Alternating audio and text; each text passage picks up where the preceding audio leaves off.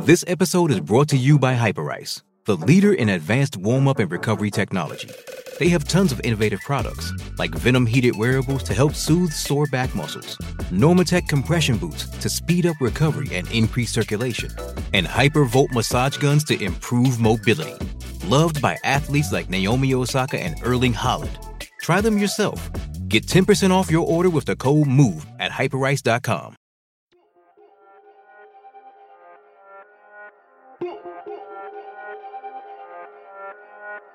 All right, you're now tuned in to the follow-through with Clips and Drew, the True Players Podcast, episode 211. We're going to give you the good, the bad, the ugly of the NBA's first week. Who's worse, Damian Lillard or James Harden? And we're going to deep dive into NBA Top Shot. It is the follow-through with Clips and Drew. Drew, kick that intro music.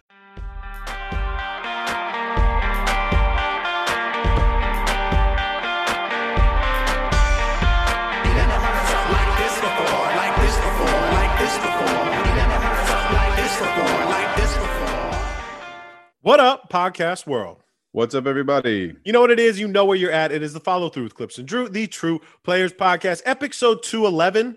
We're 1 week deep in the NBA, Drew, and you and I are kind of in the same boat. We weren't really expecting this shitty of a start for both of our teams. But before we get in to our LA teams real quick, I have a fun fact of today. Oh, okay. Today in NBA history, Drew, this is a trivia question for you. Elmore Smith recorded an NBA record, blank number of blocks in a game. They started keeping track this season in 1973-74, but he sets an NBA record. How many blocks do you think Elmore Smith recorded, who played for your Lakers? Yeah, I actually know the statistic. God damn it, Drew. Never mind. I know, it kind of ruins it. But I was watching PTI on ESPN this afternoon. Oh. And that was one of the things that they brought up. And was I was it really? watching it. Yeah, it was at the end of the show. It was just like one of those things where, you know, kind of like this day in history, like you're doing. It's 17. He recorded 17 blocks, and that will never be beaten. That's never going to be beaten. No one's going to get to 18. No one's going to get to 17. There's too many jump shots. But 17 blocks in a game for that guy who was good. Apparently, he was very good. Like as far as his career numbers go, he's averaged like 13 and 10 for his career. But yeah, 17 blocks. And I think it's something that they brought up on PTI, which is the obvious caveat to this record that he holds, is that Wilt and Bill Russell never had that statistic taken into account when they were playing. And we know for a fact, at least one of them got up to 20 or 25 blocks in a game. For sure. Well, Bill Russell will probably tell you he had 40 or 50. I blocked 57 shots in 1963. Well, damn, I thought I was going to stump you on that. All right, let's move forward, Drew, because we do have a lot to talk about, and I kind of want to start with your Lakers right now. Okay. We're having both of our teams are having some pretty bad starts. Last night, you guys lost to OKC, who was 0-4 at the time, and then you had a great game against San Antonio, which I want to talk about as well. But what's going on in LA? What do you think the issue is? Obviously, LeBron is out with the ankle injury. But what's going on? You had a 26-point lead at one point in last night's game, and then it kind of just fell. And this isn't a dig at the Lakers at all, because I have my own issues that I need to talk about. But in your personal opinion right now, what's going on? Well, the LeBron injury came at, like, I would say it's probably like the best time for LeBron to have an ankle roll, kind of a similar injury to what happened last year that took him out for the majority of the back end of the season and, you know, hobbled him into the playoffs. A guy falls on his leg again, and it didn't look that bad. I mean, as a matter of fact, he ended up playing the rest of that game in which it happened. So I think we're just taking the fact that we got Russell Westbrook and one of the positives of having Russell Westbrook on this team and going, hey, LeBron, take a couple nights off, drink some wine out of a cup that they hand out in the stadium, which is pretty remarkable. I'm pretty sure that's wine in that cup. I can't imagine him drinking. He's LeBron. He could drink that. Yeah, it could be whatever. I mean, isn't he involved in a tequila company as well? I think he is. So I wouldn't be surprised, whatever the hell he was drinking, but it's fine that he's off, right? And I think what this is also beneficial to see, like, all right, how does this work without LeBron on the floor? Let's let Russ maybe go and run and have some games, in which he did.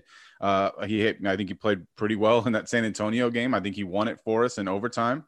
I think he played all right in Memphis as well. And then he played pretty good and pretty good for portions of the game against Oklahoma City, and then really, really bad in the second half. So I think, look, yeah, we're 2-3, and I think we should be 3-2. I think we should have won that Oklahoma City Thunder game. We were up 41-19 in the first quarter of that Thunder game, and the Lakers were like, cool, like we're done, like mentally checked out, like, well, maybe halfway into the second quarter, they thought this game was a wrap, and they thought the OKC Thunder were going to lay down. And I think if this game happens like this and it's March and Oklahoma's gunning for that number 1 overall pick, then maybe they do lay down after a quarter and a half, but not in the beginning of the fucking season. So let me start off by saying this. Russell and AD looked really good against San Antonio. The biggest problem right now with Russ is that he thinks he might be the number 1 option when Anthony Davis is on the floor, and that needs to be communicated clearly that Anthony Davis is the number 1 option.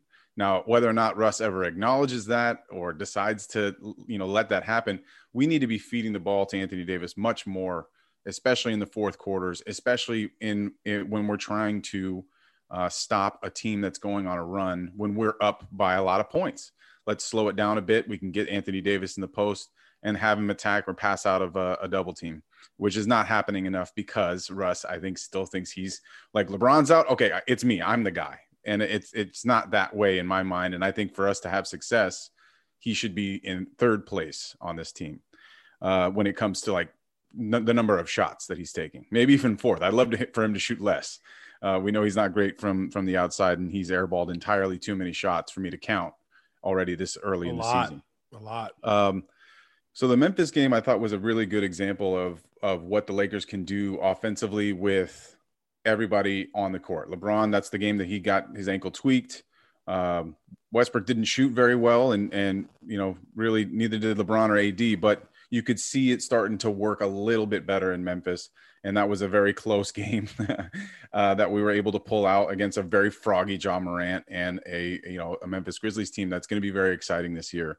San Antonio, we had a comfortable lead, and then Lonnie Walker goes off in the third quarter, makes it a much closer game than it should have been. I think, normal circumstances and less turnovers, we win that game pretty easily. We come out of that with an overtime victory, which was nice. OKC, like I said, that was just shit in the bed. Second half, Russell turned the ball over, not getting good shots, not getting Anthony Davis good shots enough. And then careless defense, no rebounding. They got so many offensive rebounds.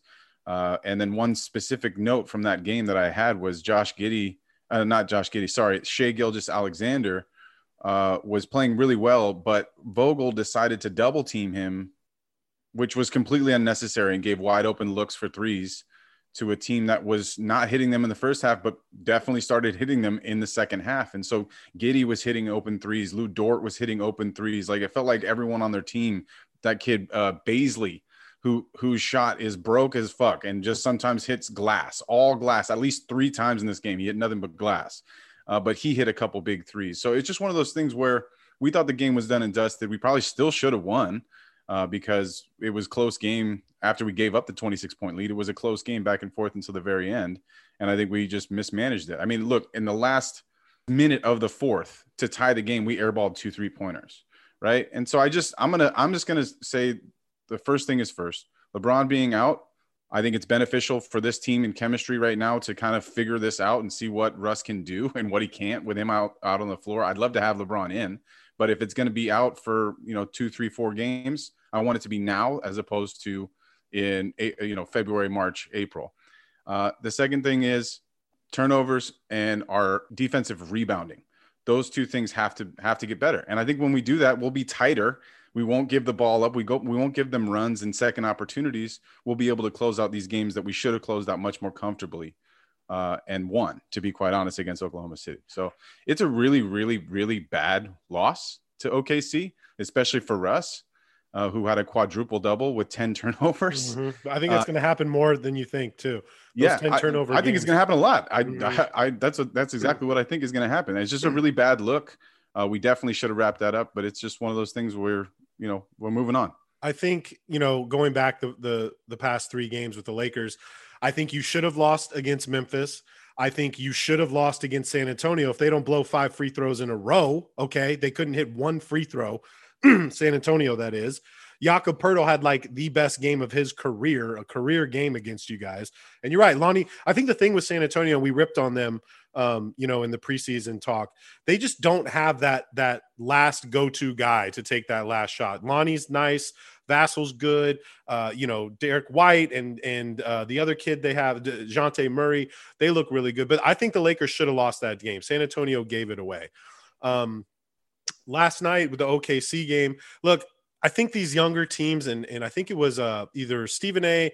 or somebody came out today and they said, like, nobody's scared of the Lakers with their team, like, and which is, I mean, they should be, but this mentality of these young teams too, they're really not rolling over just because the Lakers are coming to town, and same thing that goes for the Clippers.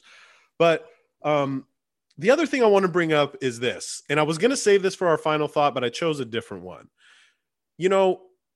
How many times is Anthony Davis going to fake an injury during a game or have an injury? If I was frustrated, all right, because look, I think that this happens way too much, right? Like literally you have a catastrophic injury that you take 8-9 minutes to get off the floor. And then the next play you do an alley-oop, Russ throws you an alley-oop and everything's fine. I think it's bullshit. And I think there should be something implemented where, look, if you're down with an injury that takes certain amount of time, you should have to sit out of the game. I think it's just giving this goes for everybody, not just the Lakers. It gives you an extra timeout. It gives you, another 5 minutes to get your breath get your breath back. And then, and the next thing you're back to being AD and you're perfectly fine. Is it scary to you also? Because he does go down a lot. And one of my things was, what's more impressive?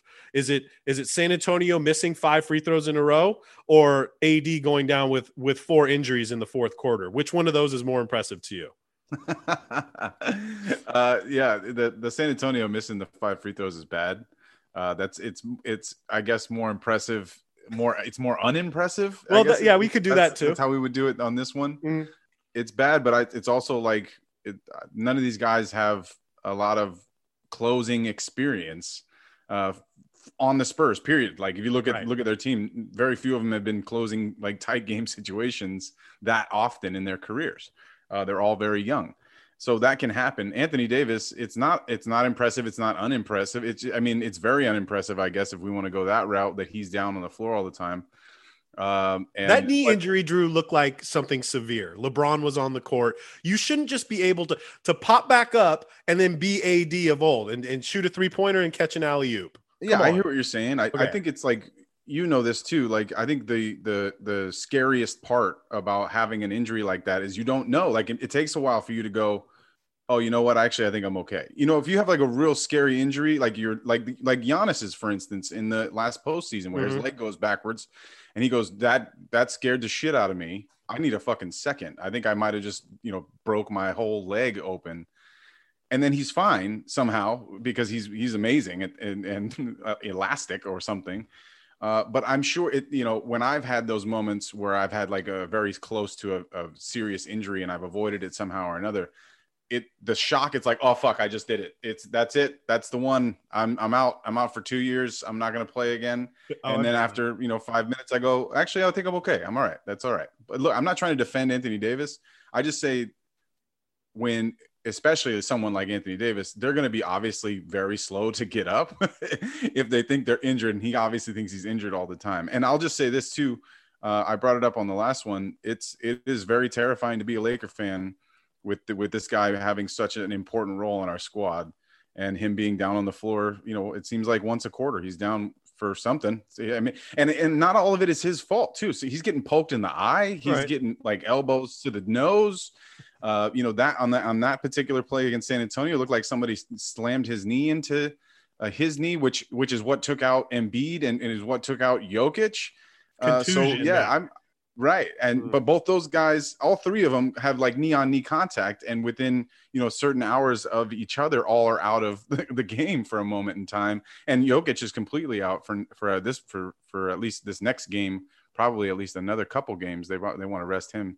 But yeah, man, I hear what you're saying, and it sucks. I don't like it either. It's like my least favorite part about rooting for this Laker team, other than Russell Westbrook being the decision maker in the fourth quarter. It was either on Twitter or in our group chat, because I forget, but somebody's like, AD needs to play with a life alert around his neck. Like play just with life alert around the neck. I thought that was so funny.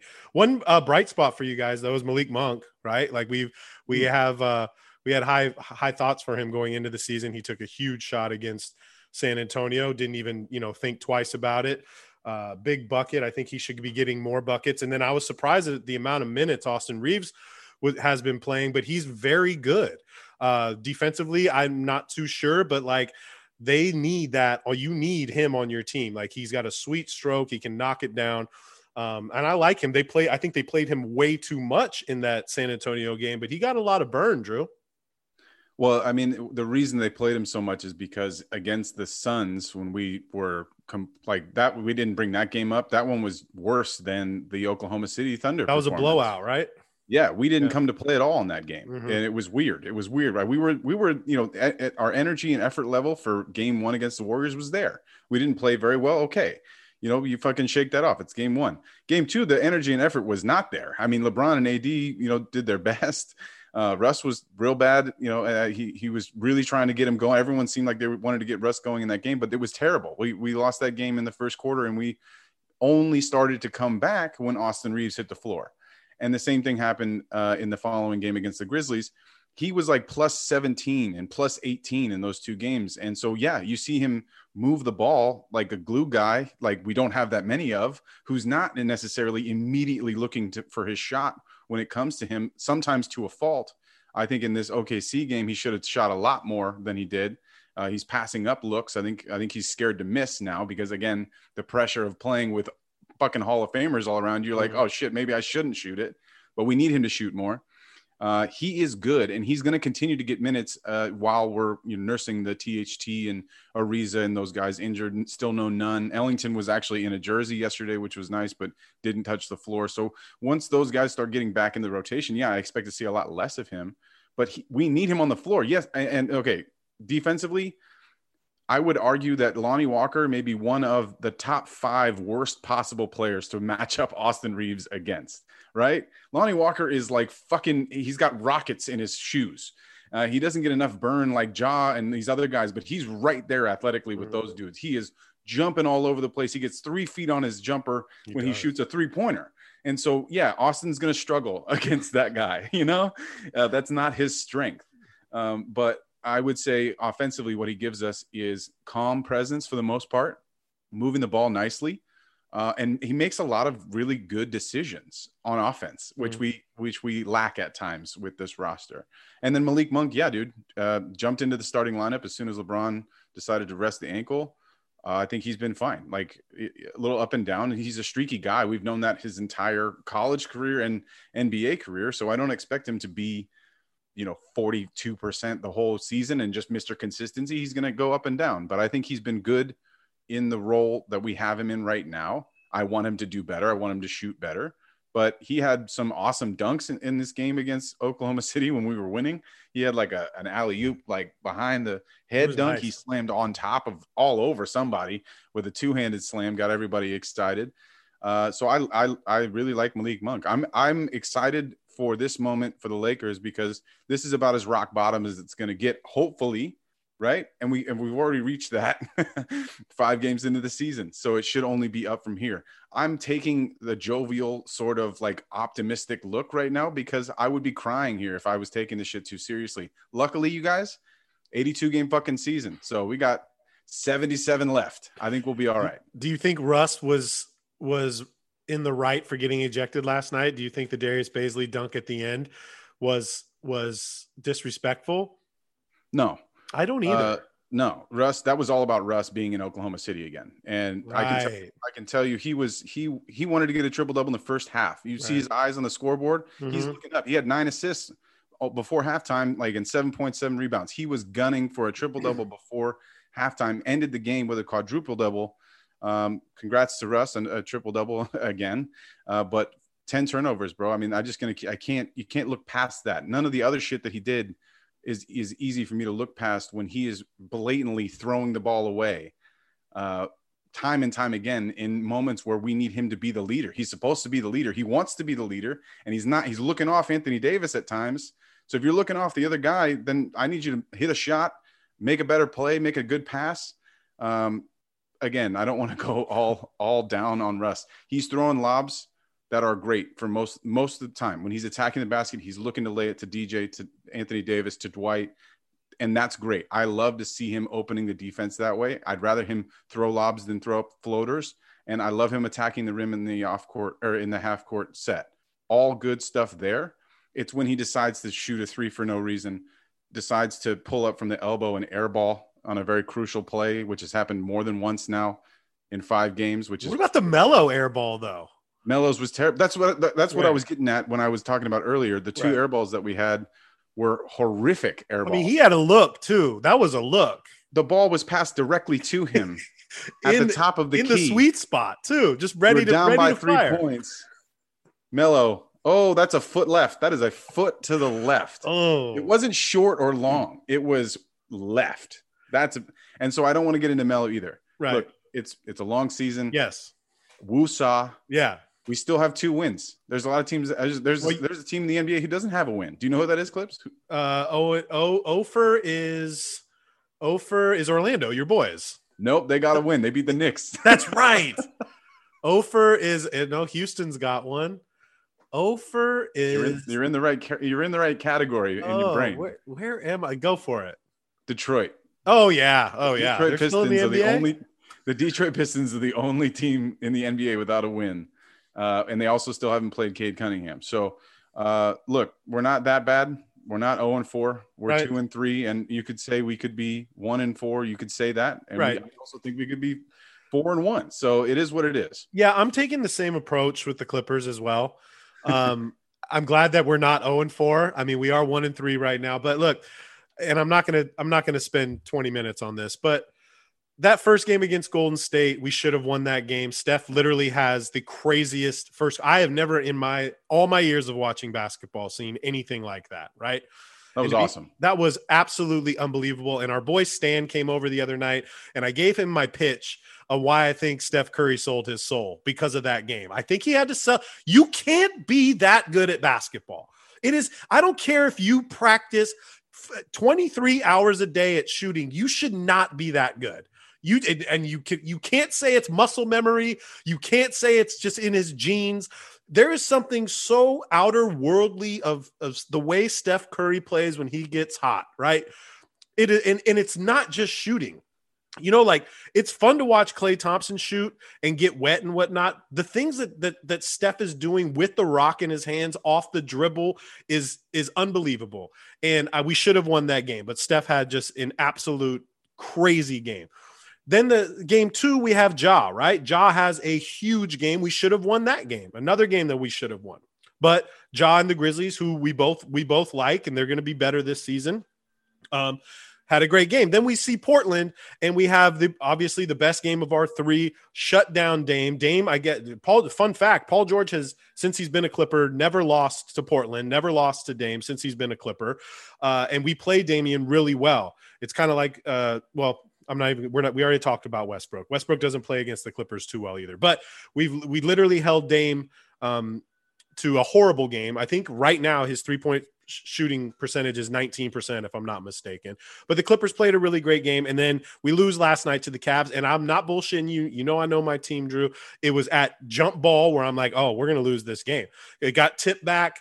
Bledsoe just nonchalantly went back to go get the rock, and Colin Sexton was already in his ass for the dunk, right?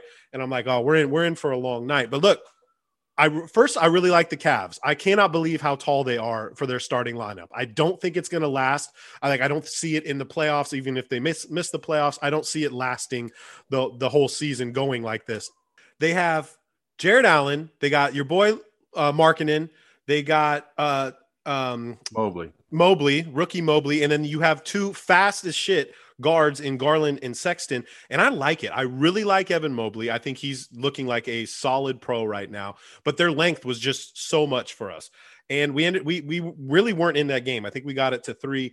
I'm not pushing the panic button yet at all. I think we are going to figure it out. I am liking the way Bledsoe is working with this team. Like defensively, I think he's been really good for us. He's not Pat Beverly, but he's still a really good on-ball defender.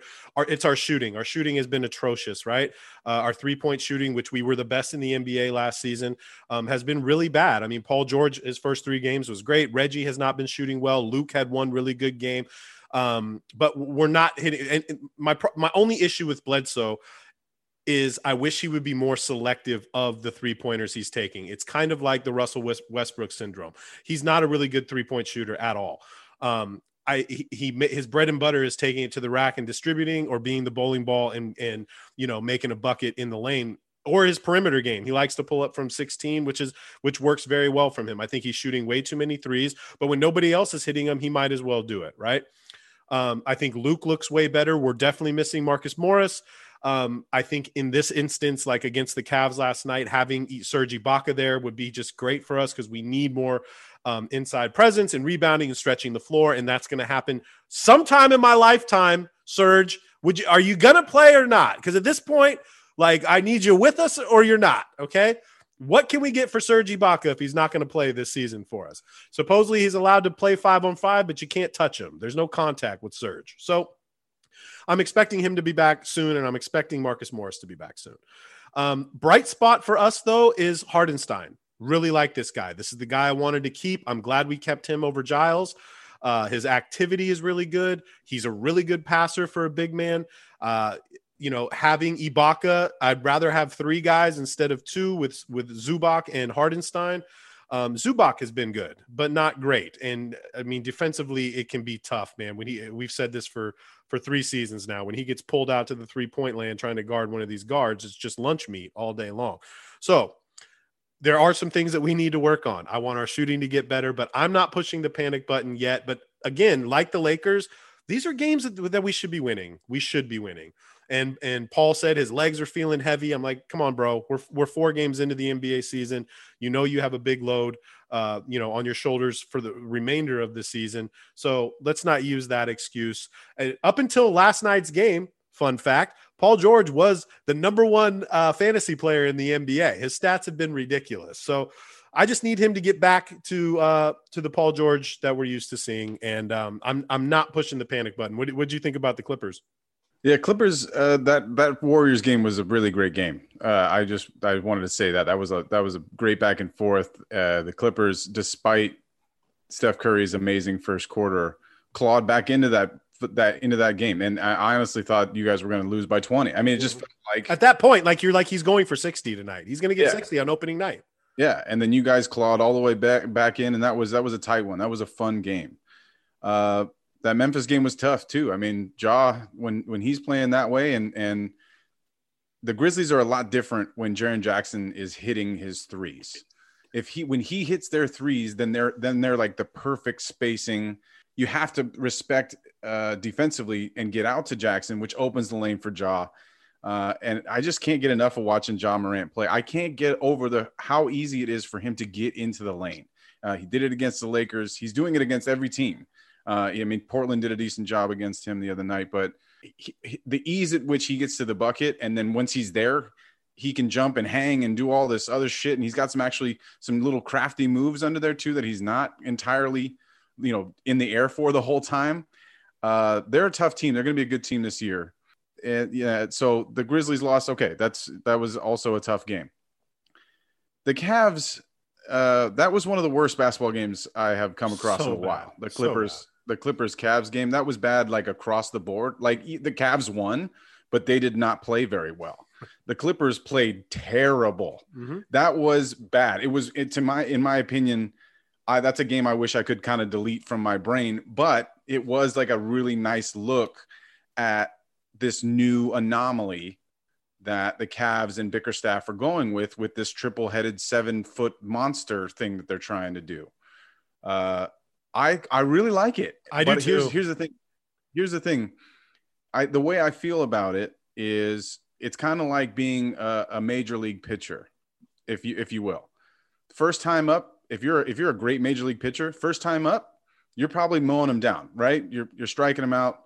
They're grounding balls out. They're not making the contact. Third time they see you, that's when homers start getting hit, and that's when you get pulled. Okay, I think it's going to be like that. because there's no film on this shit, because this is the first time all these organizations are seeing this version of the Cavs, where Markkanen is a very serviceable 7-foot small forward, by the way. He's fine out there as a small. That's where he wants to be.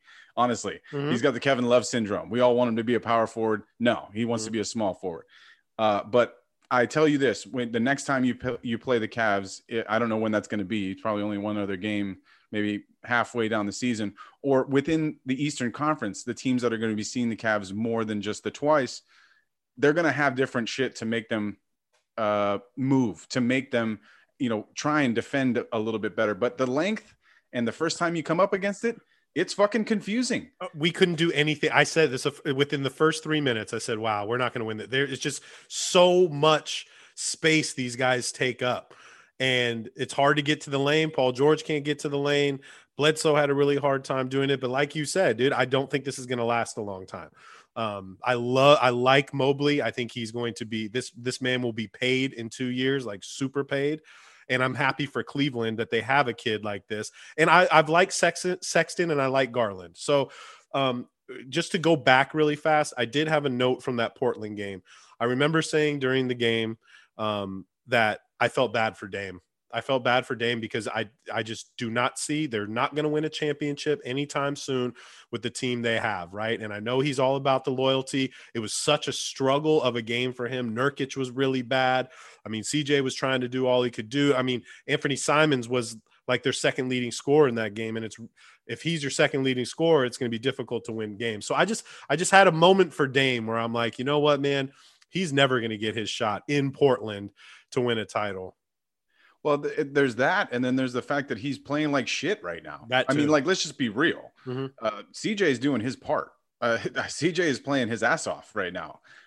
To the point where some of these games have come down to like kind of down to the wire, and Dame is still taking the shot. And it's the same thing with Jason Tatum, Jaylen Brown. Tatum and Lillard need to realize when they are off, which doesn't happen all the time. Actually, for Dame, it rarely happens, but it's happening right now.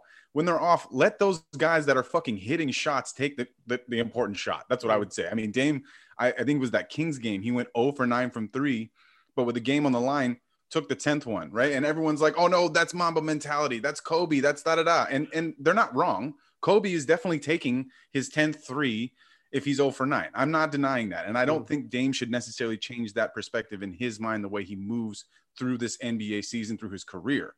But I think in a moment, look, Kobe made the pass to Ron Artest. He sure did. And so maybe one of these days, CJ will be like, hey, coach, I think I might be able to take this last shot and make it. And Dame will go, all right, maybe I'll let you have it. But Dame is not doing good. He's below his career average significantly right now, or his typical average, and he's shooting very poorly. But a lot of the blame, at least for the losses that they have, are on his shoulders right now offensively. That's what I have to say about that. This is a good segue into who has been more unimpressive, Damian Lillard or our boy James Harden, who right now, statistically, by the numbers, is the 6th worst player in the NBA. How many free throw attempts do you think James Harden has taken in the 5 games that they've played? Oh boy, total free throw attempts? Total like 10, 15 free throws. Yeah, he has taken. Now, so who's been more unimpressive to you, Dame, and we just kind of talked about Dame, or James Harden, and these new rules that have pretty much is the reason why James isn't getting to the line as much as he used to throughout his whole career. Who do you think's been more unimpressive? I think it's Dame. And just, I already mentioned how poorly he's shooting right now, but that's it for him, right? He had 10 assists in a game recently, but really when it's Damian Lillard, it's the scoring. When it's Harden, he rebounds and he assists really well still. And the whole game is running through him, even though they've taken some losses and he has not shot well. And he's clearly not adjusted to the new rules, which obviously were targeted a little bit at him. So I'm sure he's feeling a little, some sort of way about that. Yeah, but are you seeing across the board too that fouls are not being called from everywhere? Every team, every game that I've watched, a lot of the stuff that we would have seen last year and the year prior, they're just letting them play. Yes, and I like it. I like it a lot. We needed a little transition back to this is a contact sport. right? This isn't like something where you can't touch each other, which is what was really moving down the path towards, where you have to be 1 foot away from the guy who has the ball at all times for you not to get a foul call. So yes, this was a necessary change. And we were all tired of this bullshit that James Harden has been doing. And clearly the league was as well, because they finally got enough ammo in their pockets to go, we're holding the fort here. We're not letting you do this anymore. And so, or any of you, not just you, James, but any of you. That was the general you. Okay, they are making a pretty concerted effort to not just target James Harden. We're seeing it throughout the league. I think pretty unanimously, well refereed throughout the league. I think the game is benefiting from it as well. But I think Damian Lillard has been more unimpressive thus far. Yeah. Would you think that now, even though these are our, first week overreactions, do you think most people still have the Brooklyn Nets winning the championship? Yeah, because I think most people still think there's a chance that Kyrie Irving shows up at some point. I still think that they're going to be in the Eastern Conference Finals against the Bucks. I don't think this little weird start, just the way, again, it's really funny how almost mirror images the Nets and the Lakers are of each other right now. And we had kind of a mirror image of them going into the season, and they both have like kind of met at the bottom a little bit, going like, well, sometimes expectations and reality don't necessarily match. But I do think both of them are going to both the Nets and the Lakers are going to figure this out without a doubt. And whether they're both vaulted into the 1, 2, 3 seed, that remains to be seen. But I know that both teams are going to make the playoffs. And I know nobody wants to see either of those teams when the playoffs come around. That's just the truth. And that's including the Bucks. I know the Bucks would love to see as much space between them and the Nets as possible when it comes to playoff matchups. But I would say my favorite now, like just looking at it, it's hard to call against the Bucks coming out of the East and making it to the finals. It's hard to call against that. Even without Drew Holiday, Brook Lopez injured, they got all these injuries. They're still winning, even though Minnesota had a crazy night and took them down last night. So I think the Nets can definitely still win a championship. I'm glad Minnesota's playing good, man. I really am. I'm glad to see those guys hooping. D'Lo went off, and Edwards is looking good. Towns looks like he actually wants to get physical and be the star of that team. I love seeing them do well. Okay, who's been more impressive? What is more impressive? Whose 4-0 record is more impressive? The Golden State Warriors or the Chicago Bulls? Both 4-0 right now. Yeah, it's the Warriors, and it's not even close. Why? Why the Warriors? Well, the schedule is the reason why, my friend. We talked about it earlier. The only team in the NBA that has not won a game has lost twice to the Chicago Bulls. So the Bulls, their schedule thus far, 4-0, and all credit to them. They look fantastic. I don't want to say that they are not, a playoff team. I had them at the 7 seed in my rankings. I think they're good. But they come out and they beat Detroit by 6 points in the opener. Then they play the frisky Pelicans without Zion. They go back and they beat Detroit again by 15 this time. And then they won a really close one against Toronto, who we know is not that good. And it was a really close one. And then conversely, when you look at the Warriors, man, we know who they played. Mm-hmm. They're out here playing the Lakers. They're out here playing the Clippers. They played Sacramento, and they just played Oklahoma City, but at least they played the Lakers and Clippers, and that's something to say. I mean, and LeBron was in for that one. There was no excuses coming out of anybody for beating either of our teams. Obviously, you have the excuse of Kawhi being out for the whole season, but they took care of business against the other two teams that you would expect them to, the Kings and the Thunder. So it's Warriors all day. I would have never thought they were going to start 4-0. I wouldn't either, but a lot of people are jumping on the Chicago train right now, and it looks like they're just having so much fun, right? And they all say that there's no egos on this team. They put a really good team together. Both you and I have been really impressed with the offseason moves, getting Vooch there too, and just bringing the right guys in. It's obvious Caruso, like when he was on the Lakers, is a fan favorite. I mean, he's probably already their favorite player in Chicago right now. Zach's probably a little pissed off because Caruso's getting a little more love than he is. And they're going to pay Zach. They came out and said, like, they're working on the deal. They're going to extend him. And I'm glad that's going to happen. So, and I think the interesting part for the Bulls, right? Like as much as I just said their schedule was easy, they're going to be put to the test right now. I mean, they're playing right now. I think the game is starting here in about 30 minutes or so against the Knicks, this is going to be a great game tonight. I'm very excited to watch this because the Knicks are not like any of the teams that they just played and beat in their first 4. After that, they play against Utah. Then it's Boston, Philly twice, the Nets, Dallas, Warriors, Clippers, Lakers. So that's going to be a real test for them, right? And there's no way they're staying undefeated through that run. I don't care who. I mean, I would place $5 bet on it. I bet you win $1 million if it happens, but it ain't fucking happening. So we'll see what they're like against like some real competition and some teams that we do know that are good. And then we'll really know where they're at by the time that run is through. You were down on the Wizards, though. My Wizards are 3-1 right now, playing good. The Wizards are playing good. KCP had the shot of his life, which looked like a step back, but it didn't really look like a step back. It looked like somebody pushed play and then paused it and rewound it real fast, and somehow he shot it. That's what it looked like to me. It looked like some editing shit going on, but unbelievable shot. I don't think I've seen him make a shot like that, and he was playing for the Lakers for a long time.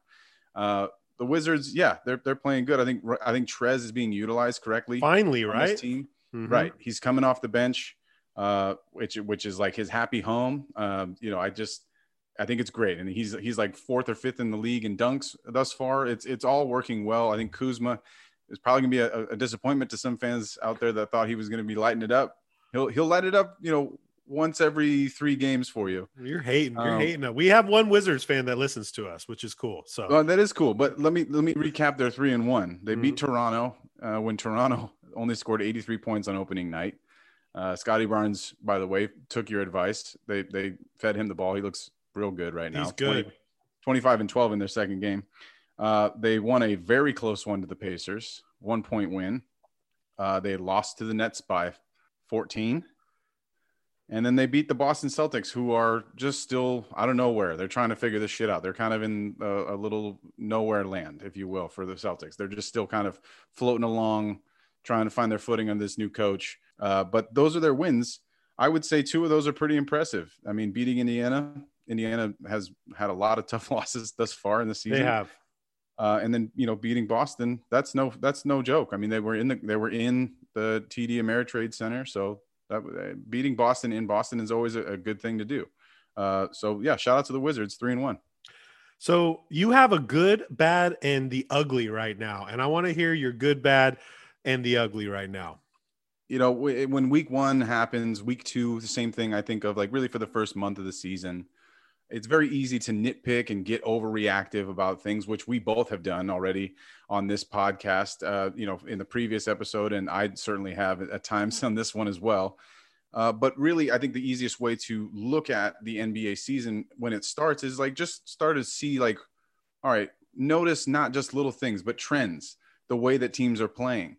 And that's irrespective of opponents. So like the Wizards, they look pretty good right now, irrespective of who they beat. The Bulls, I think, look really good. So my good, bad, and the ugly, I'm going to just take you through a couple teams that stand out to me, some of which we've already touched on. The good, Bulls, absolutely. Everyone seems to be getting in rhythm on that team, even though sometimes Vooch looks a little out of place. The Warriors, we touched on. They look great. The Jazz, also undefeated right now, 3-0. They look real good. Donovan Mitchell's the real deal. Sometimes he turns the ball over and you go, what are you doing? But most of the time he's looking real good. The Hornets, 3-1. They're looking great. Miles Bridges, player of the week, by the way. Miles Bridges, player of the week, playing for his contract. They did not sign him to an extension, Miles Bridges, so he's going to be a free agent this year. He said he wants the $100 million, bro, and he's going to get it. But also, you have to give some of that paper's got to go to LaMelo, bro. It has to go to LaMelo. Oh yeah, because I think it will. I mean, look what they did. They offloaded Monk, they offloaded Graham, and they brought in Bouknight. The only reason is because Melo's going to take their paychecks. Those, I mean, not Bouknight, right? But Melo's taking the paychecks that would have come to Graham and to but I'm saying that Bridges owes LaMelo some of that bread because that's why it's working. Miles Bridges is a good player, but he hasn't been this good until LaMelo comes along and has this swag. He's the perfect guy for LaMelo. Absolutely. Mm-hmm. Yeah. And I think the addition of Plumlee is working out fucking beautifully. He's so underrated, dude. They talk so much shit about this guy on Top Shot, and I get the Top Shot value, which we're going to talk about in a little bit. But Plumlee I want him on my team. I would take Plumlee on my team. He finishes at the rim. I mean, yeah, he doesn't have a lot of post moves. He's pretty good on defense, and he finishes at the rim. And that's exactly what they fucking needed, because Biyombo can't be doing these dunks the way that Plumlee does. I don't know. Biyombo's not coordinated that way.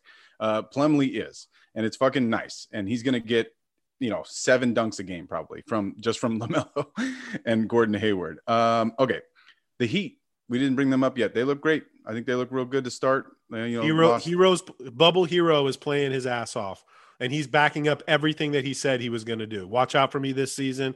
I'm ready to go. Think he's got his swagger back. And yeah, I'm with it. I'm with the Heat right now. Yeah. Jimmy Butler, par for the course. Exactly what we kind of think Jimmy Butler is going to do. And Bam looks fantastic. Bam Adebayo looks really good right now. So big shouts to Bam and the whole squad there. Obviously, Lowry's fitting in nicely, like we all kind of expected he would. The last one, and we touched on them briefly, the T-Wolves. I got to give them some fucking credit. Hell yeah. 3-1. They just took down Giannis after Giannis dropped 40 on them with very little help. As I mentioned, Holiday out, Lopez out for them. So they have other injuries as well. But that's a huge win for a team that doesn't win that game. Like they have the Timberwolves over the last 10 years loses that close game to the good team that they're going up against. And Ant Edwards hit a huge shot at the end, but Karl-Anthony Towns, Ant Edwards, D'Lo are working. It's working really well. McDaniels is in there at times. They start, a couple other little guys. Beasley's in there, for defensive pressure. Beverly coming off the bench. This squad is looking good. I mean, I don't know what to make of it, right? It's only 4 games, but this is promising. And it's the best I've seen Minnesota play in years. Absolutely. Since Jimmy Butler was on that team. Right. Right. And not to mention Anthony Edwards might be the best post-game interview. Every night, this guy's just dropping gems every single night. Yeah, absolutely. So those are the teams that stood out to me as far as the good goes. Now we go into the bad here. We're going to skip over all the mediocre teams that are fine, that we don't need to necessarily touch on, but we're going to dip into some of the bad. And I'll start it off. The Lakers have been bad. The Lakers are bad. There's a lot to fix. I'm just positive about it. I'm going to just put it out into the universe that things will work out, and hopefully that will manifest. You can just lump the Clippers and Lakers together right now, okay? So we don't have to talk about that. Yeah, the Clippers also made this list. Thanks. The Nets made this list. They need to figure it out. I think they will. The Suns, they made this list. They dominated us. They dominated the Lakers, and they played like shit for most of the quarters after that, and the second half of the first game they played against Denver.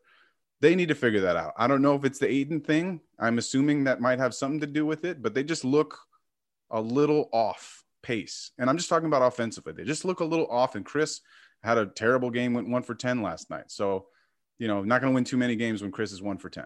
Let's give him his props, though, being the first player in NBA history having 20K and 10K assists. If that ain't a point God for you, dude, I don't know what is. So big shout out to CP3. We are both big fans of him, and what an accomplishment, man! 10,000 assists, dude, and being able to drop 20,000 points—that is insane.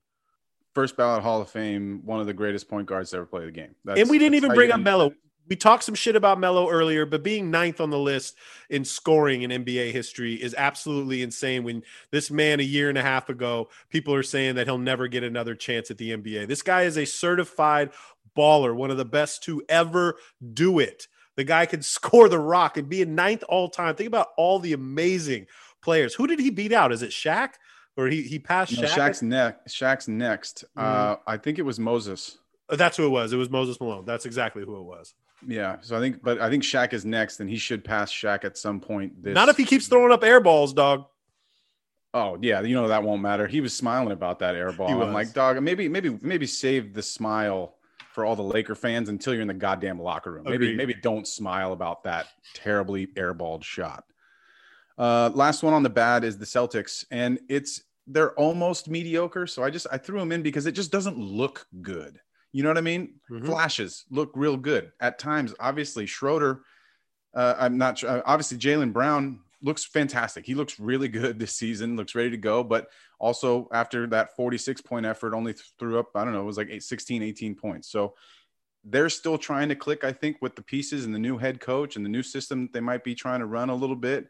And Schroeder is a very hot and cold player. I don't know. Sometimes he seems like he helps them, and other times he seems like Schroeder, who doesn't give a fuck whether or not they win or lose, which I got to see a lot of last year. Sometimes it's just like, do you actually care what's happening right now? Like, but at times he was the Lakers' best player. Like during Absolutely. that, there was one stretch. Yeah, the stretch where Anthony Davis and LeBron were both out. He was our best player. But again, I can just tell you that when he doesn't have the ball in his hands, or when he thinks he's not going to like get the last shot, sometimes he mopes and he wanders. And you're just like, dude, are you locked in? I mean, do you care? Like, would you rather sit down and we'll bring in Marcus Smart or somebody? I think sometimes you have to do that with Schroeder. And I don't know what that is with him. But anyway, I think the Celtics are close to putting it together. They just still look on different pages. That's how they don't look like a championship team. I mean, look, there's some of these elite teams that are just going to leave these guys in the dust if they don't get it together. And it's kind of the same way I feel about Portland, Drew. Like if they don't fucking get this together, they are going to be lost in the shuffle with all these other teams coming up. The Dallases, the Hornets, like all the Cavs. I know I'm high on the Cavs right now, but I'm just saying if they don't figure it out, they're going to get lost in the shuffle.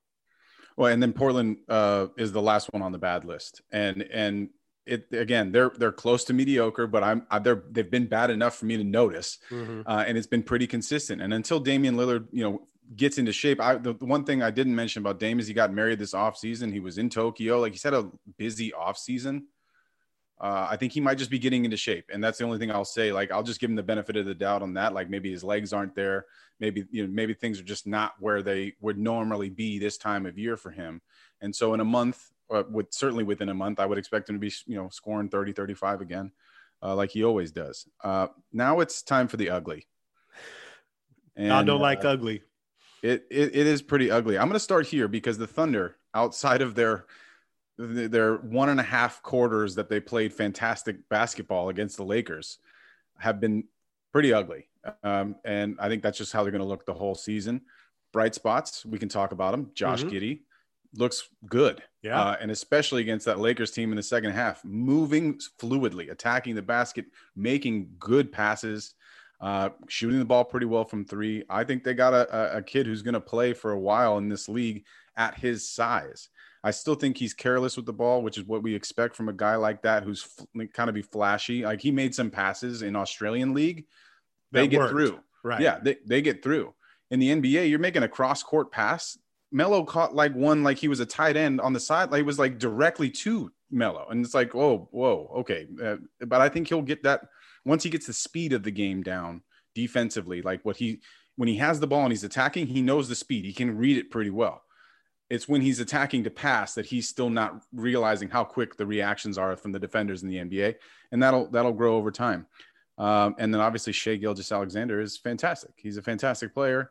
I hope he goes somewhere soon. I hope he goes to a team that he can play on. They paid him though, Drew. They paid him. I know they did. I know they paid him.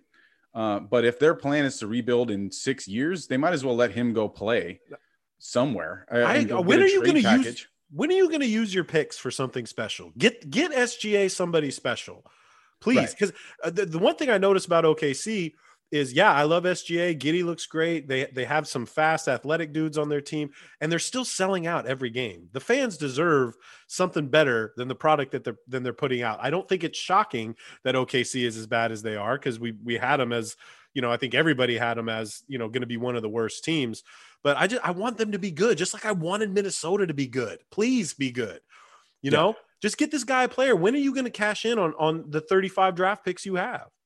Well, that's the interesting conversation, which I think is probably better served if we go deep dive on that on a different podcast, because there is a lot to talk about Sam Presti's decision-making and then lack of decisions when it comes to actually using the draft picks. You bring up a very, very good point. What about Ben Simmons with SGA and this guy, like in OKC? Like, okay, I think that might actually work. That would actually be a really good pickup. I would say the more likely thing would be Ben Simmons for SGA. And right now, Oklahoma is saying no fucking way to that. Ooh. Oklahoma is saying no. But what if you could get 4 number ones? What if you can get 3 or 4 OKC number ones first round, or 3 first round from OKC for Ben Simmons? Yeah, I think Daryl would be fine with that, but they have to also give him a player. So it would have, he's continued to say he picks are a part of it. Mm-hmm. So that would have to be in like a third team deal, or Maybe John Wall is also in, like, if you get a John Wall package and a shit ton of like picks that, but again, why would Sam Presti do that to get Ben Simmons? I don't think he's because you have this like crate of draft picks that you're just sitting on for so long. And if OKC, that's his job security. So why would he give up his job security? Again, this is a topic for maybe a longer segment. By the way, John Wall is literally practicing and playing one-on-one with all the players, but doesn't want to play in the games. I don't understand what's going on. I think that's Houston also making the decision and saying that's cool because they're paying him. Yeah, they're paying it. It's not like they don't know where he is. Right. I think they're like, it's fine. You don't have to play. We'll run these other guys out there. So ugly. We're back on the ugly. Mm-hmm. Thunder already mentioned. Pistons 0-4. It's going to be a long season. Still no Cade Cunningham. I think when he gets on the court, maybe they'll have something to cheer for. But for now, it's like Jeremy Grant and Kelly Olynyk are just jacking threes, and that's what you're dealing with. Killian Hayes can't score at all. It's like Frank Nicolita fooled everybody, and he's actually has a twin, but they just named him Killian Hayes. It's like the same guy. So it's a tough season for the Pistons. They look really, really bad. Pelicans, I got to say, at least they have Brandon Ingram, and who looks like an all-star, playing like an all-star. He's good. He's just really good. I feel bad for him to be in this situation, right? Like he came in there with the AD trade, and he was the focal point of the whole deal. And then Zion shows up, and it's like, oh, immediate backseat to this kid who didn't even have to play a game for you to be thrown in the backseat. And he's over here like, hey, I made an all-star team. I'm pretty fucking good. And I feel bad for him because the rest of the team is not good. But Nickeil Alexander-Walker, SGA's half brother, if I'm not mistaken. Cousin, I think. Oh, maybe cousin. Mm-hmm. He looks good. So there's a bright spot for you. Valanciunas got like 23 rebounds the other night. I think he's doing okay, especially without Zion out there. It'll be really weird to see him and Zion on the same floor if that ever happens. But they're just bad. They're just bad right now. Josh Hart is injured. I don't think they're going to be in New Orleans or too much longer. Get him out of New Orleans. I agree. She's trying to sell him. It's perfect. Put him in Vegas, put him in Seattle, put him in Vancouver, put him wherever the fuck you want to put him. But let's get him out of there. I just don't even. They're a football town. It's a football town. I was talking to a dude from Seattle the other day, and I told him the same thing. I said, I think you guys are going to get the Pelicans at some point. And he said, I don't care who we get. Just give us a team. We want basketball so bad. And in New Orleans, you are never going to be bigger than the Saints. You can have the number one pick in the world, Zion, which I think people are getting lower and lower on right now, which sucks. But he's just like, give me any team and we will support it. So sell for what you can get. You have Zion for a couple more years. Just make it happen. But it's a long process, isn't it? It would take like a while to get a long time. Yeah, it has to be approved by the owners as well. And I don't see why the owners would not approve that. I think they might look and go, well, look at the Smoothie King arena that we have here. What arena would this team potentially go into? And that was the reason that Seattle bounced in the first place, because the Key Arena up there was fucking falling. The rafters were falling in. It was an old brick ass building. And so there's tech money up there now, right? Like there's tech money. A lot of tech money. I mean, Bezos is up there. Yeah, Microsoft's still up there. Starbucks. I mean, they a bunch of people up there. Look at the Seahawks got a fantastic stadium a few years back. But I will say Vancouver, also a team that I think is very hungry for basketball, or not a team, a city, and they have a nice arena. So wherever they go, it's just time. It's probably time to cut the cord. New Orleans was a fun experiment. The Jazz left, and they felt like you needed something. In comes the Hornets, which are now, or the Bobcats, then the Hornets, now the Pelicans. Change it up again. It's time to go. Last couple teams here, Orlando Magic, the team that I think is going to be the worst team in the NBA. Living up to it thus far. They're on pace, Drew. Pistons are beating them out currently. But the Magic are they're just not there. I think Suggs and Wagner actually they look okay. I mean, Suggs maybe more than any of the guards needs to adjust to the pace of play. I think sometimes he was so athletic in college that he was like, oh, I can just go. I can just go. No one can get in front of me. And if they do, I can jump or move out of the way. It doesn't work like that in the NBA.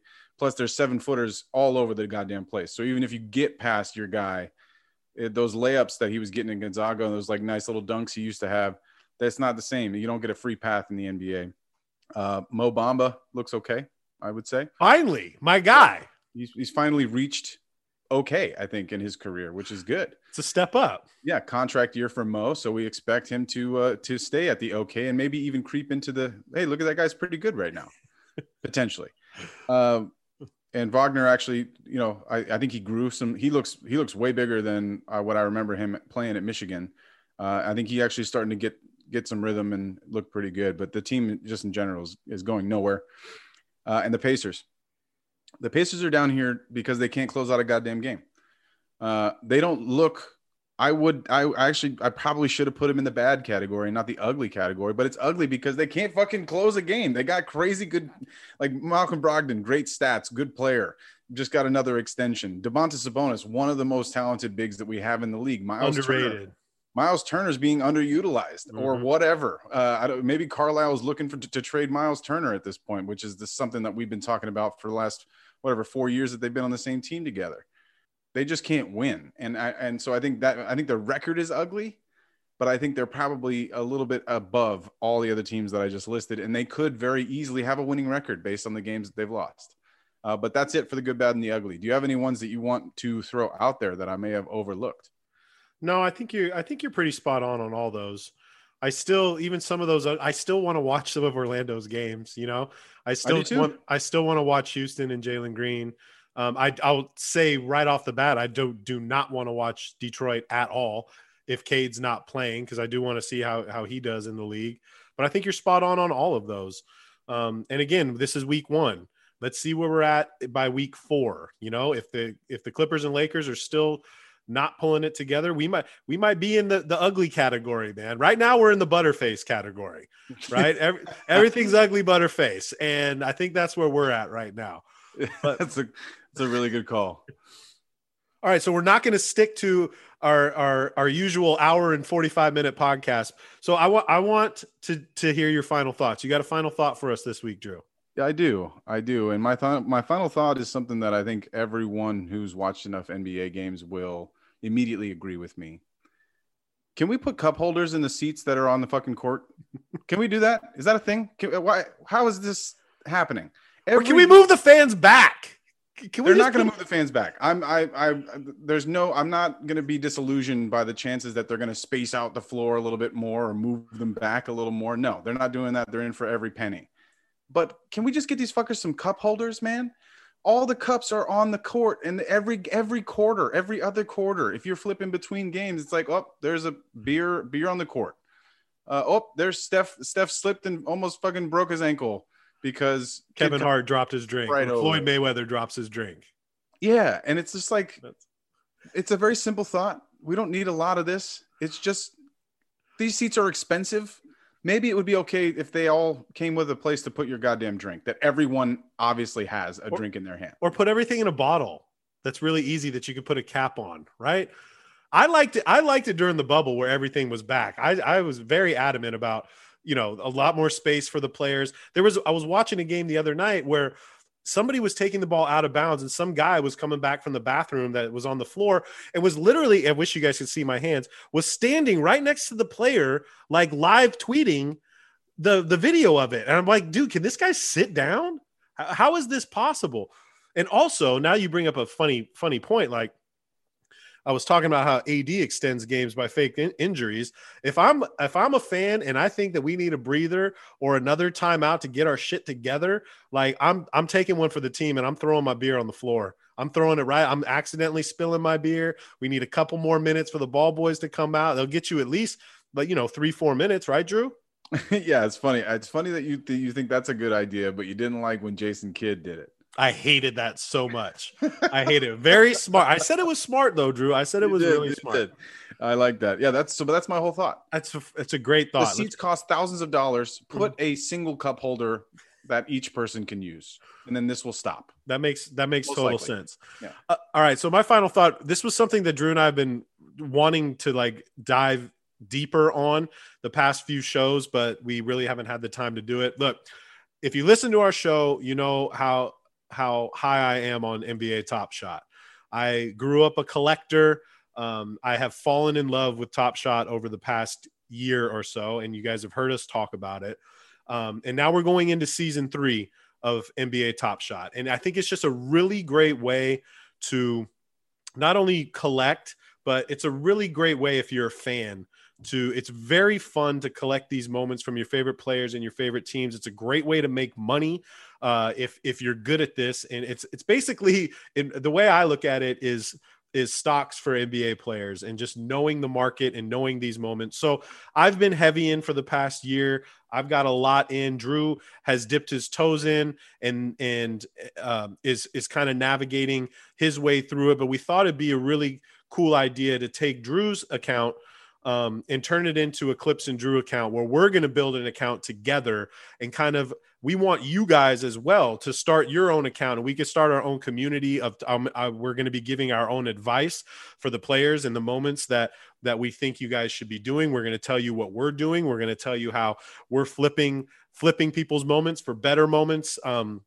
This past week it was an epic drop called the Run It Back set, which is probably the most coveted set of this season because it's a run it back from 05-06, which is the Dwayne Wade's and Shaq's championship year. It was D Wade's first moment and Shaq's first moment. And then also it was the debut of Allen Iverson, and his moment was that double cross on Antonio Daniels, which was where he fell twice, which was just absolutely epic. The Shaq's going for about 3K right now. And mind you, these limited drops, these rare drops, there's common, there's rare, and then there's legendary, which are just out of control. If you get your hands on a legendary, I tried to get my hands on the WNBA legendary, but I didn't make the cut. It's really hard to get packs, and collector scores a big part of it now to be able to get these packs. But they had the rare Run It Back set.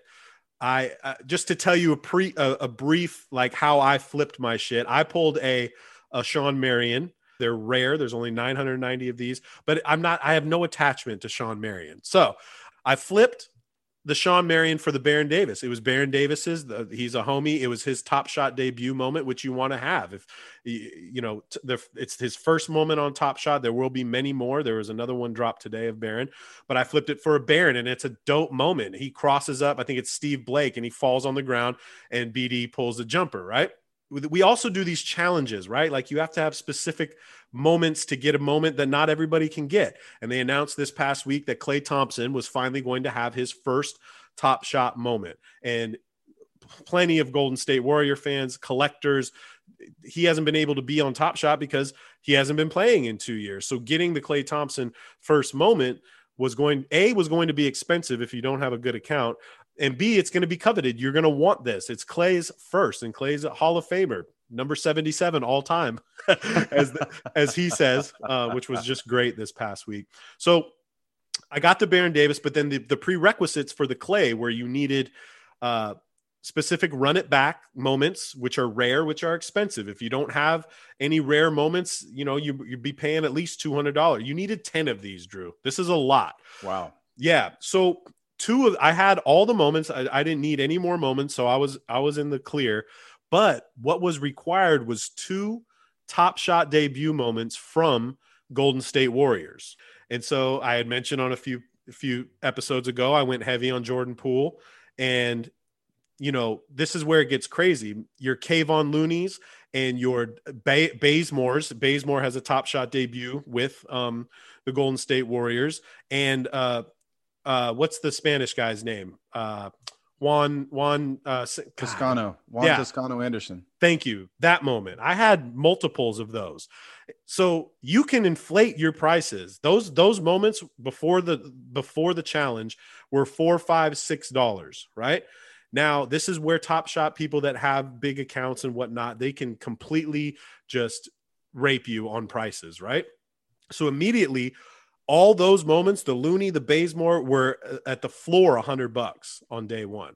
So you're taking the $4 moment and flipping it for $100. And if you have multiples of those, like I did, not multiple, I had 2 Kayvons and I had 2 Bazemores. So yeah, you can flip and make $500, So anyways, the whole point of this is we want you guys to be involved with it too, because we're going to be talking about it more, and we're going to be telling you our picks in kind of the direction we want to make money too. And don't take this as like money advice at all. This is just how we are going to go on it. And Clips and Drew account is different than my account, because I've been going so heavy it's ridiculous. And if this doesn't pay off again, I'm going to be in deep trouble. But it's rolling the money you have. I've never withdrawn any money besides of what we're doing, what we did with the Tim Duncan and whatnot, but I've rolled it into moments that I feel are going to be worth way more. And I think they are better moments. Like the Vince Carter on Alonzo Mourning that's a huge moment. Anything Allen Iverson, Shaq, Dirk, Luka, all of this. So my final thought is I want you guys to be with us on this. And it's very fun if you're an NBA fan. You do not need a lot of money to do this. The season 3s are coming out. They're going to be common sets. They're going to be open for everybody to join. There's going to be 60, 70,000 count mints for the commons. And I love doing it. Drew loves doing it. We're grown men that are basketball fans, and I find it so fun, and just the fun of opening a pack and not knowing what you're going to get. I make Drew FaceTime me when he's opening a pack because I want to see what we get. So there is a potential to make good money on this too, if you pull the right serial numbers or pull, LeBrons and whatnot. But it's also a cool way to support your team, and there's going to be utility moving forward. Like Top Shot in the NBA, have a relationship and a partnership, and KD just dropped $35 million to invest in Dapper Labs, who supports NBA Top Shot. And you're going to have, KD is going to create his own moments for Top Shot, which is going to be really cool. Today, the rookies that are coming out, Davion and Jalen Suggs, both are on Twitter today, are letting the fans pick their Top Shot moment. What's my first moment going to be? And they give you 2 moments to choose from, and that's going to be their Top Shot rookie debut, which I thought was really cool. So I'm sorry that was a little long-winded, but start an account with NBA Top Shot. Let us know that you're doing it, and let's do it all together. Let's collect, let's trade. It'd be fun to start our own little community with it. Yeah, I can only say that in my short time in making moves and being on NBA Top Shot, it's a lot of fun. And you're totally right. Like you definitely can spend thousands of dollars very quickly and very easily. So I wouldn't recommend doing that if you don't have the capability or the funds to do so. Like, or know what you're doing yet. Exactly. Mm-hmm. But the other side of this is that you can do what I did, and I just started off with a couple like $9 packs. And I think there was even one, was 9 the cheapest, or was there a better one? Those are the cheapest right now. The common sets you can get for $9, and it's hard to get those right now, but going into season 3, it's going to be available for everybody to get these packs and open. It takes some time. Like when you wait in line, you wait in line for these packs. And when you finally get your pack, the thrill of like going, oh shit, here it is. And you get to like reveal these moments. And for the first time you see them, it's a lot of fun because it's a little bit like playing, a lottery or a scratcher ticket or whatever you have. It's like, well, let's see if I won 10K right now, because sometimes that can happen to you. And a lot of times you don't get that, but you get some really cool moments. Like today, the pack that I got had a really cool Dwight Howard dunk where he cocked that thing all the way back to his heels on an alley-oop pass and slammed it home. It was really awesome. I also got a Stephon Marbury assist to Eddie Curry, 2 names that we haven't heard of in a while. So I think it is fun, especially if you are, interested in this NFT movement that's happening, that's going to continue to happen. I don't see that thing slowing down at all. And of course, if you're a fan of a specific player, a specific team, or a fan of all of it, you can collect. And I think for collectors, it's just kind of like a collector's paradise, which you are very much a collector. Yeah. So the bottom line is so we flipped the Sean Marion for the Baron Davis run it back. And then I flipped the Bazemores and the Loonies because I wanted the Lou Will rookie run it back, right? Rare.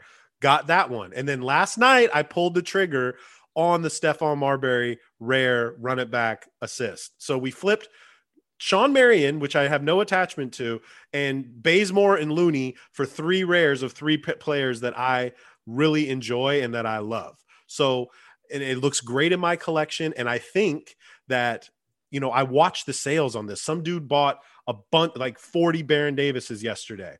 So I'm thinking to myself, he knows something about what the next challenge is going to be, right? So I even told Drew today, like he pulled a Baron, and I said, hold on to the Baron because this might be part of a challenge, and you might be able to finish the challenge if you want to, or at some point that $9 Baron moment will be worth 65 or 70 in the next couple weeks, and you sell and you flip that 70 into 8 Luke Waltons. Look, everybody was talking Luke Walton. Hey, Luke Walton had his first one today, his first Top Shot archive moment from 05-06, and Kobe's in it for literally 0.2 seconds, right? And collectors on Reddit and on the message boards are like, well, this is Kobe's first on film moment, because they've been very good about keeping Kobe off of this, because when Kobe finally has his first moment, it will probably be the hugest moment in Top Shot to even get that. So it was kind of like with the legendary, the WNBA legendary set. Candace Parker, biggest name in the legendary drop. Some dude pulled a number 1 legendary Candace Parker. That day could have flipped it. It was a $600 pack though.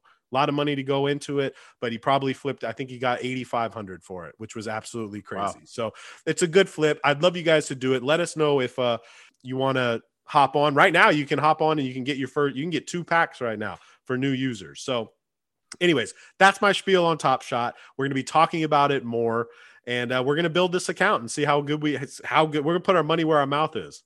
Yeah. I think that will be fun. It's going to be a fun exploration. I look forward to it. And I think the stuff that Top Shot is doing in general is very exciting. And I look forward to more and more of these things. And they have so much history that they can play with now that they have the partnership with the NBA. It's going to be really fun. And some of these moments are just awesome. Reliving like this archive pack that you got today. There were moments from 05-06 and then 2013. And like, it was Chalmers, and it was Marcus Camby, and Kenyon got his first one. I hit Kenyon up last night, and I'm like, yo, bro, your first moment's going to be dropped tomorrow. And he's like, what the hell are you talking about? I have no idea what Top Shot is. And I'm like, bro, your kid's on it. Like Junior's on it. You got to get your first moment, right? So he finally figured it out, and I sent him a picture that I got the Kmart today. But anyways, reliving those moments, those teams that you really liked, that Denver team with Kenyon and Camby and Melo, so cool, man. So anyways, we're gonna be back next week. We're gonna talk Top Shot. We're gonna talk second week in the NBA. Hopefully the Clippers and Lakers are not butterfaces next week. Hopefully we're looking like a solid 6.5 next week. That's what I'm hoping for. But we're gonna be back. Leave us a review. Let us know you're listening to the show. It's the Follow Through with Clips and Drew, and we're Ghost. You know what it is. You know what it is. You know where you're at. This is the Follow Through with Clips and Drew. What up, podcast world? What up, podcast world?